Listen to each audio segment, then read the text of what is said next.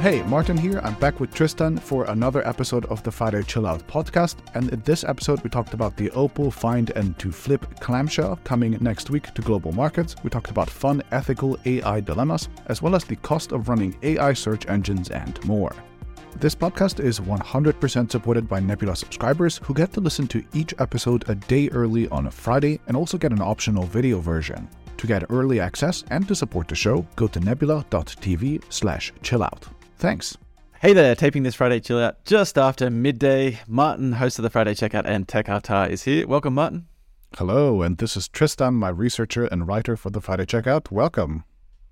Thank you, Martin. Martin, crazy week of AI everything, but let's get to that in a minute, because news breaking this morning is that Oppo is about to launch the Oppo Find N2 Flip at a global event next week, February 15th in London, the day after Valentine's Day. I'm sure you haven't forgotten Valentine's Day, Martin. I am going to flip out because I'm not invited to the event, and the phone is not coming to Germany, and it's the phone that I'm most excited about since the last Fold series. So kind of sad. So let's talk about that. It's not the Find N2, which I'm more excited about, but which is sort of like the Z Fold 4 book style, but the clamshell, which has already emerged in China. And I don't know why you're so hyped about it, but maybe you should tell us, because clamshells are cool. The Flip 4 is cool, but what's the reason that the Oppo's Find N2 Flip is your ideal? I would actually prefer the regular Fold competitor as well, but I'm just excited that Oppo is coming to the market outside of China with any foldable at all. I think both of their foldables are incredibly interesting. I think they both have significant advantages over Samsung's phones. No crease, significantly bigger battery, which is one of the primary weaknesses of the Flip. The Dimensity 9000 chips, which is, I don't know if that's a plus or a minus, but it's interesting. A way bigger outer screen, so you can actually, essentially, it's like a mini phone on the outside, not just like some widgets, but like an actual usable interface. Theoretically, a better camera, no gap as you fold it down, and at least in China, it's also cheaper than the Samsung. So, like, the thing that I'm most excited about, the Flip is not my form factor, so I don't want to have a Flip myself, but like what I'm excited about is that this is finally real competition under Samsung, and they do need it.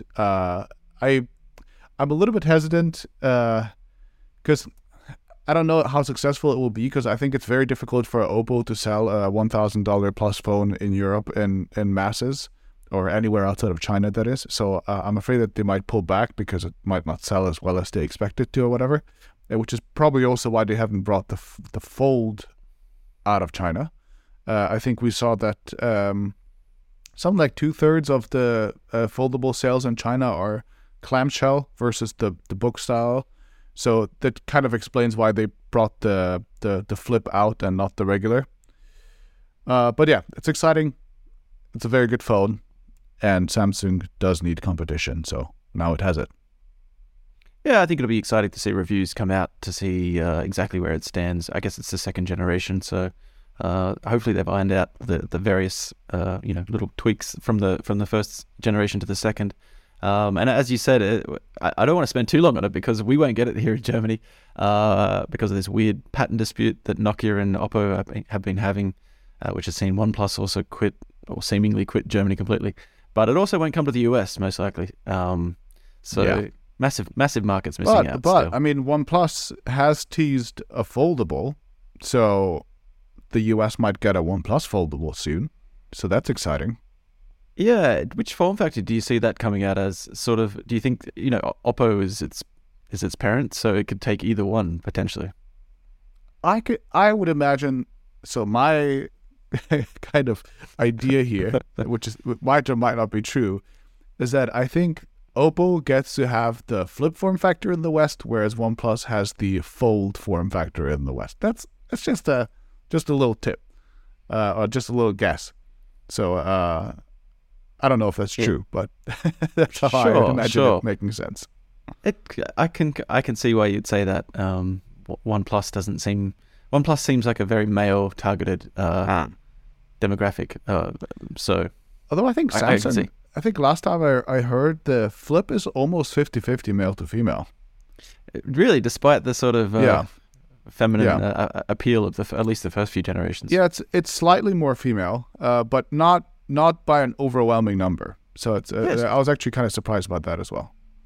Yeah, got you. And anyone listening who wants to see us talk more about OnePlus, we cover that in the Friday checkout with their launch of the OnePlus 11 and ecosystem today. But the other thing we talk about briefly, that we talk about at length in the checkout, but I want to talk about a couple of fun things that we didn't get to. So this is the AI everything that happened this week with Microsoft's big event and then Google's sort of fizzer of an event. We were having a fun conversation last night about how the ethical AI dilemmas are being solved by Bing, solved in inverted commas. Bing won't let you write a message to your ex at 2 a.m. if you ask it. It tells you that you probably shouldn't, and it actually writes you a letter to send to a friend, and it says, "Oh, hey, buddy, like, I'm sorry we haven't been hanging out more, and I've just been busy with work and stuff, and it'd be nice to hang out." So Bing cuts you off. And it also won't write a cover letter for you either, saying it's not fair for other applicants for it to be doing the work for you. So this is Microsoft putting its finger on the scale to say we're gonna try and head off ethical dilemmas in our own way, and it's a really interesting approach. Yeah. So in both cases, Bing received a prompt that it decided was inappropriate for it to act on, and gave a very thoughtful but kind of cheeky response that said, "Nah, I won't do that," it's really impressive. So they're like, "I won't write a cover letter." I could almost imagine that being like a pre-programmed thing, because I can imagine that Microsoft had 15 scenarios or 150 scenarios that they were like, "Okay, these are things we don't want our AI to do," something like that. I don't know if this is for sure, completely almost pre-programmed, for sure, right? but like somehow flagged. But like the not writing the X a message thing, that like I can't imagine that anybody specifically coded a pre-programmed answer or of any sort for when you're like, "Hey, write me a message that I could send to my ex when I was drunk at 2 a.m. And it goes like, "Nah, maybe not a good idea." But that's the thing about having OpenAI having their published work, having ChatGPT out there, they can start assembling all of these pieces of data that's not related to Microsoft necessarily. So Microsoft doesn't take a hit, but it can do a lot of learning from these experiences and start to add hard-coded let's not offer this, let's not do this. Whereas Google's now still internally testing its AI approaches, and I don't know how it will approach similar to ethical dilemmas. So seeing where that comes, you have to imagine it would be a similar approach as well, right?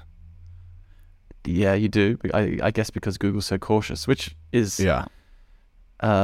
sort of brings us. I want to bring up two more things, and I guess that on this, which is Google is suddenly. I don't know how you could accurately put this in a timeline, but certainly right now we are seeing Google as the slow, wobbling, struggling, far behind sort of company.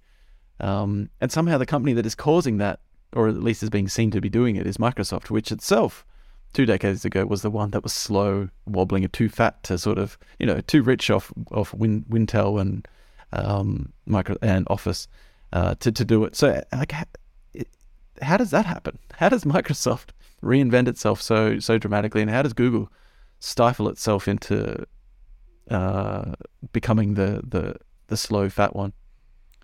I think Microsoft has not been the slow slumbering giant for a long time now. Like at least ever since Satya took over. You can see that they did a lot of stuff very aggressively. They moved very fast. They had like decisive action in some areas. I think you can see that with gaming, they were pretty much on the ball with their cloud streaming, for example. I thought that was quite impressive. I think a lot of work around GitHub that they do is pretty smart. I think a lot of their Azure stuff is pretty smart. You could see how aggressively they responded to Slack with Teams. and how well they did that versus Google, for example, who is still fumbling with their whole. So just to point out that I think this perception that Microsoft is the slumbering, bumbling giant that is just like completely out of touch, I think it's like no longer true and has not been for a while. Of course, there's like a lot of like baggage and history and whatever culture that you're carrying with you. But the answer is probably that I'm not sure if it completely matters whether Google is like 3 months late. Like the search game is going to be fought over for the next 2 decades still, or 5, or however many. So there's time.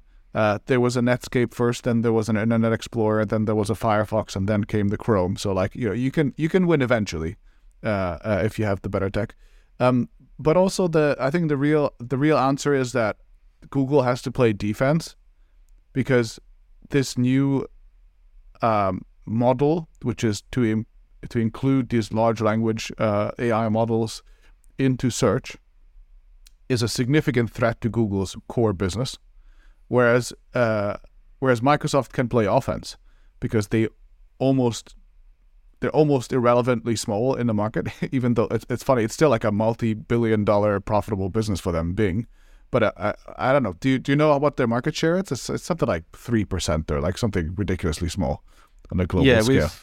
We've talked about it once or twice actually in the checkout, and I'm always surprised that it's not smaller, but it's percentage, a single percentage points, and I think hovering around 4 or 5%, maybe slightly better in the US. Yeah. So they're not nothing, and it's as I said, it's actually a business that's big enough where it would be probably like its own stock listed public company if it wasn't part of Microsoft. But yeah, like it doesn't matter if they cut the market in half or cut it in 4. If they manage to win half of it, it's still worth it for them. So absolutely, yep. So somehow Microsoft has this sheen to it at the moment where it's sort of, I don't know, it's getting away with stuff that Google can't. And one of the ways this is demonstrated is I saw this morning that so you know how Google got basically published Bard getting the James Webb Space Telescope exoplanet thing wrong. There's context there about it being that the James Webb Telescope didn't actually take the first exoplanet pictures. Anyway, if you ask Bing, so some people have access to Bing already. We've joined the wait list, but we're still waiting to get in. It gets the same question wrong, but that isn't affecting Microsoft's stock price. Whereas the Google thing was a bit more of a disaster. Well, to be clear, like they specifically chose to put this into their own marketing material, which Microsoft did not do.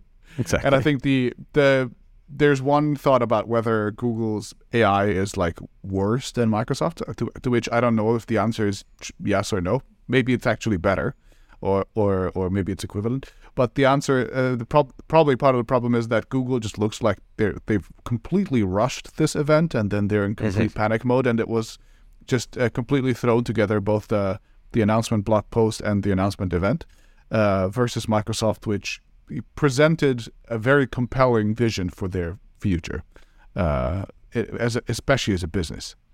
You can see Satya being on this press tour. If you haven't seen, he made an interview with The Verge.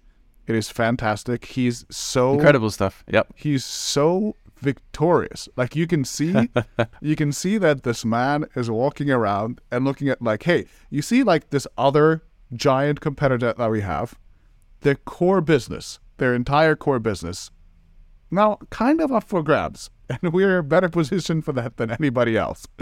So I think it just visually looks very different. And again, in the end, Google might still win. But then even if they win, does that mean real victory? Or does it mean that they cut their own business in half? Yeah, absolutely. I think a lot of people are sort of trying to predict what happens when the day of search results where you can't offer promoted links that may or may not help go away. And the other thing that we also touch on very briefly in the checkout is that a US bank in Morgan Stanley basically says that Google search is going to start costing a lot more. And so if 50% of Google searches are able to be handled by a large language model, the computing power and time needed to generate words is very costly. So if it handles maybe 50% of searches and generates 50 words each time, they predict that to be a $6 billion hit to Google's bottom line. And it goes up sequentially. So 75 words becomes 9 billion, 100 words becomes 12 billion.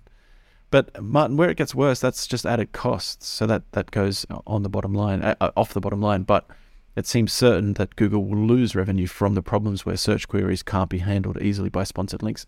And of course, you can have ads in an AI model. It can direct you to sponsored elements, but and Google has enough brains to figure out how it might do this. But it does seem like a difficult problem that's quite a big shake-up to its business model.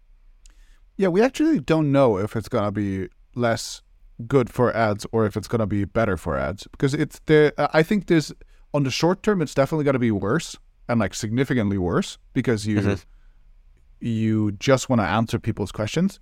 But then if on the long term, if the query is like, what is the best 4K TV to buy, and Samsung, or is it Google or Bing tells you it's actually this Samsung TV, and by the way, this answer was paid for by Samsung, then you've kind of shortened the way.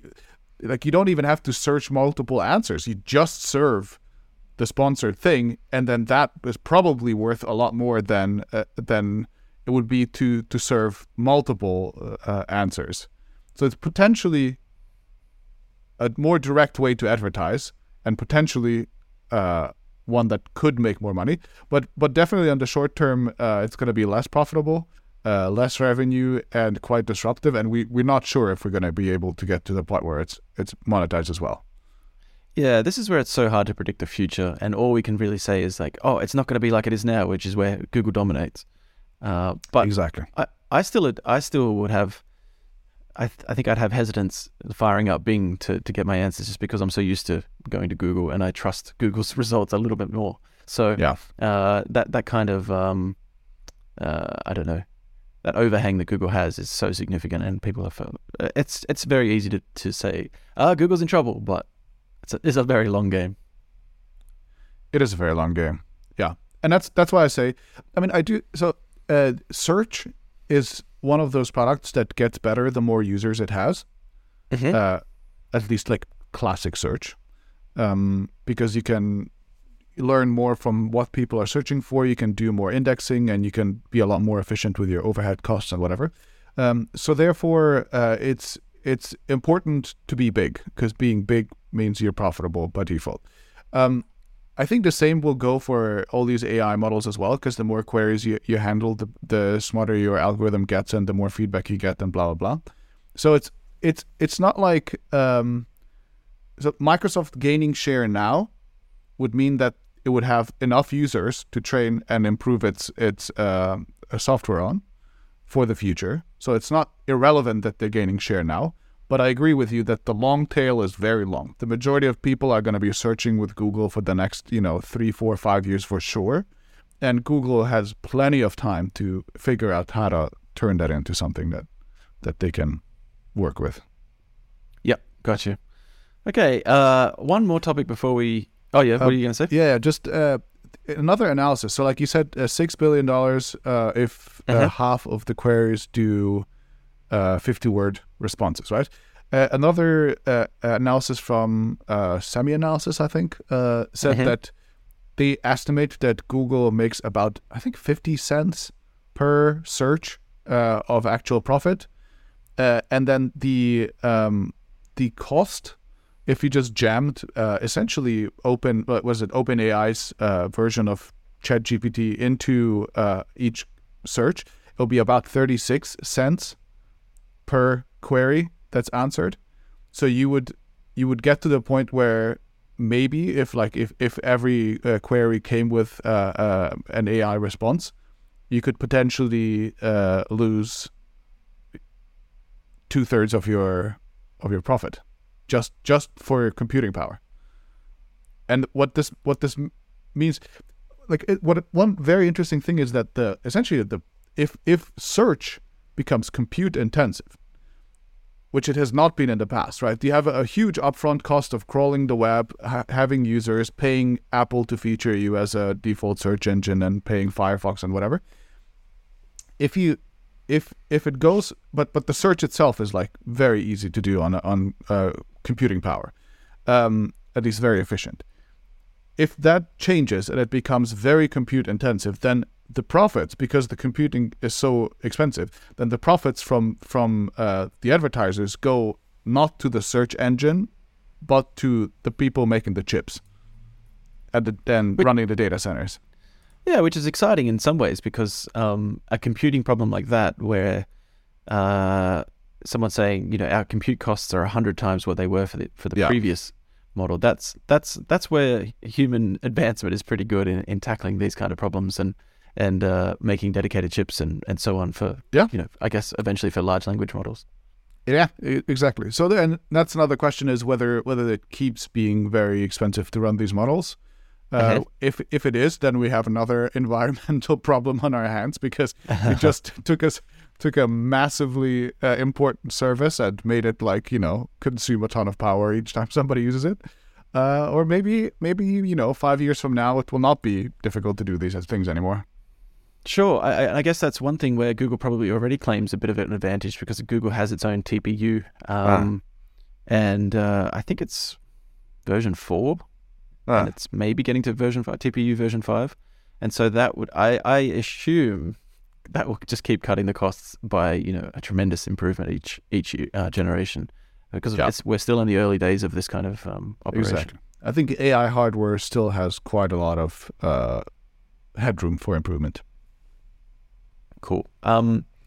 So to another topic, which is very exciting, and that was news sort of last night that we got, which was came out of Tech News, that a platformer that Elon Musk fired a top Twitter engineer because they basically told him he wasn't popular anymore.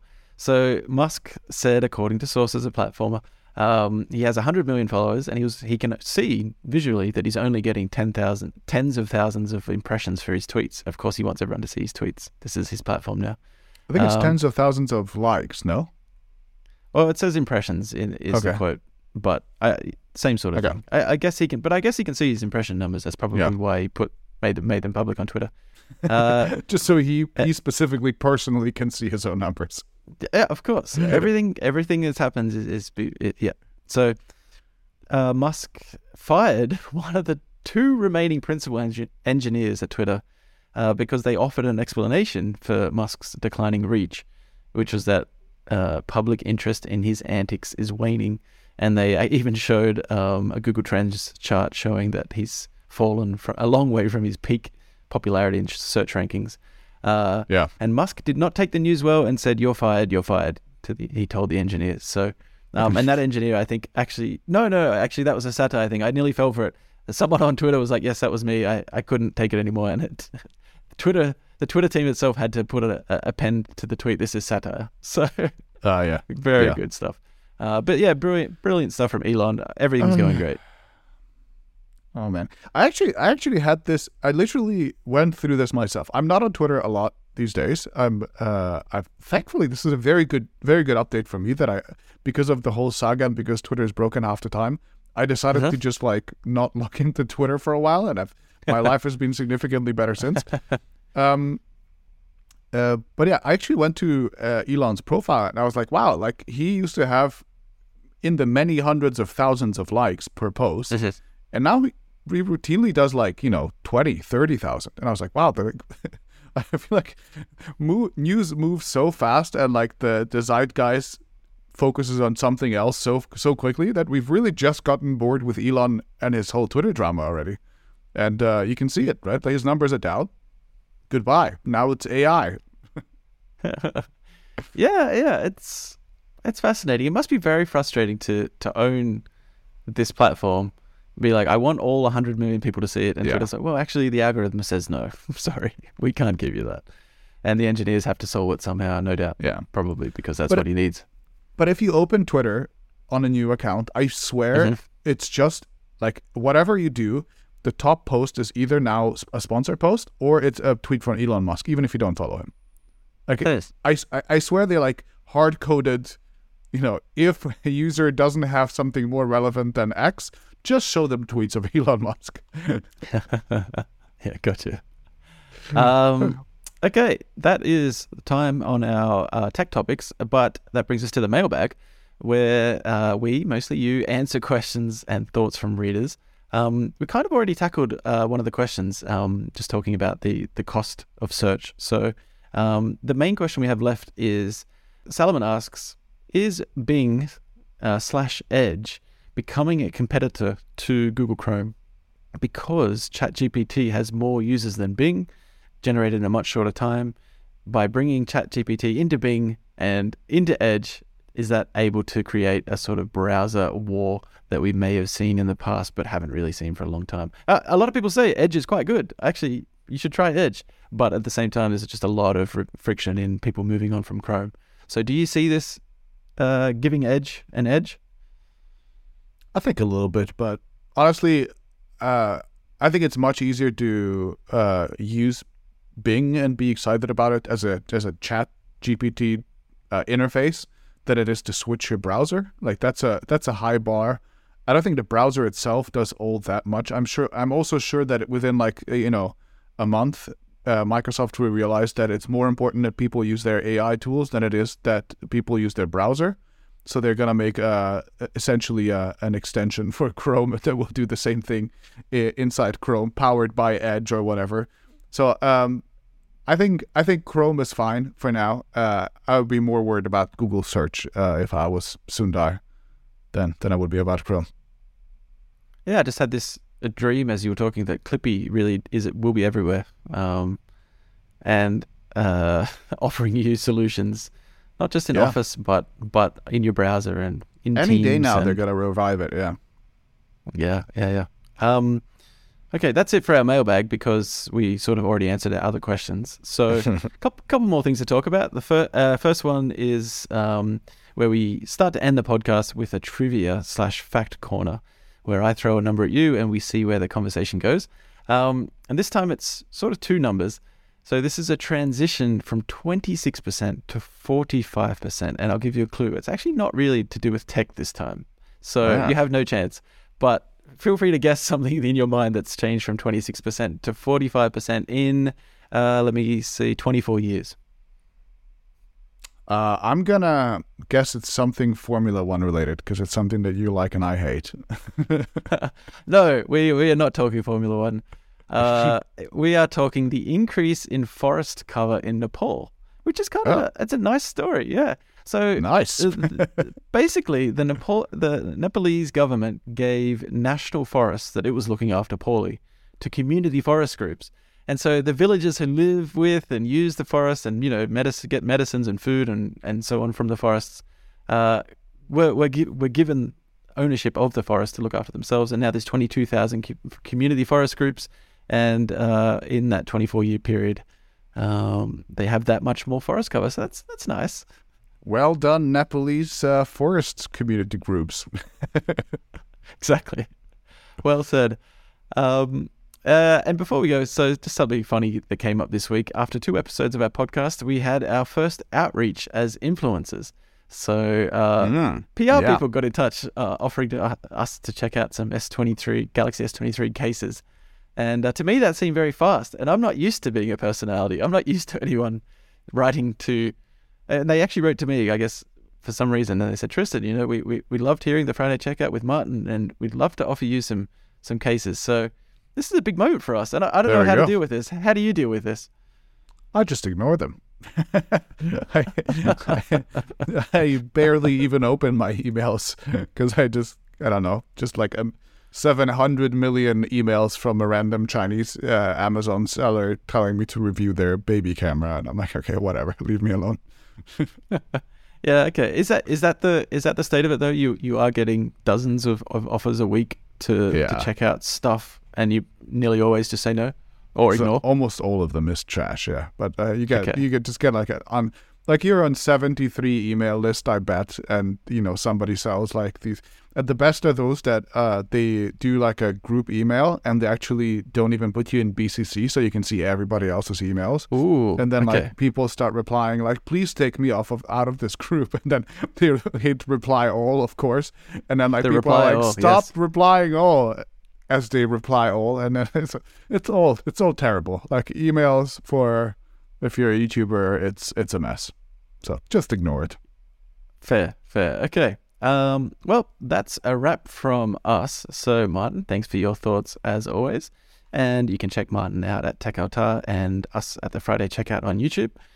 You are on Twitter at TechAutar, but you're also on Mastodon at a link that I don't know off the top of my head and would just take. Mass.to is the server, and I'm TechAutar. Very good. And I'm still on Twitter at Tristan Rayner, but I don't tweet much. But thanks for joining. Thanks everyone for tuning in, and we'll catch you next Friday. Yeah, thanks for the podcast. Bye. Bye.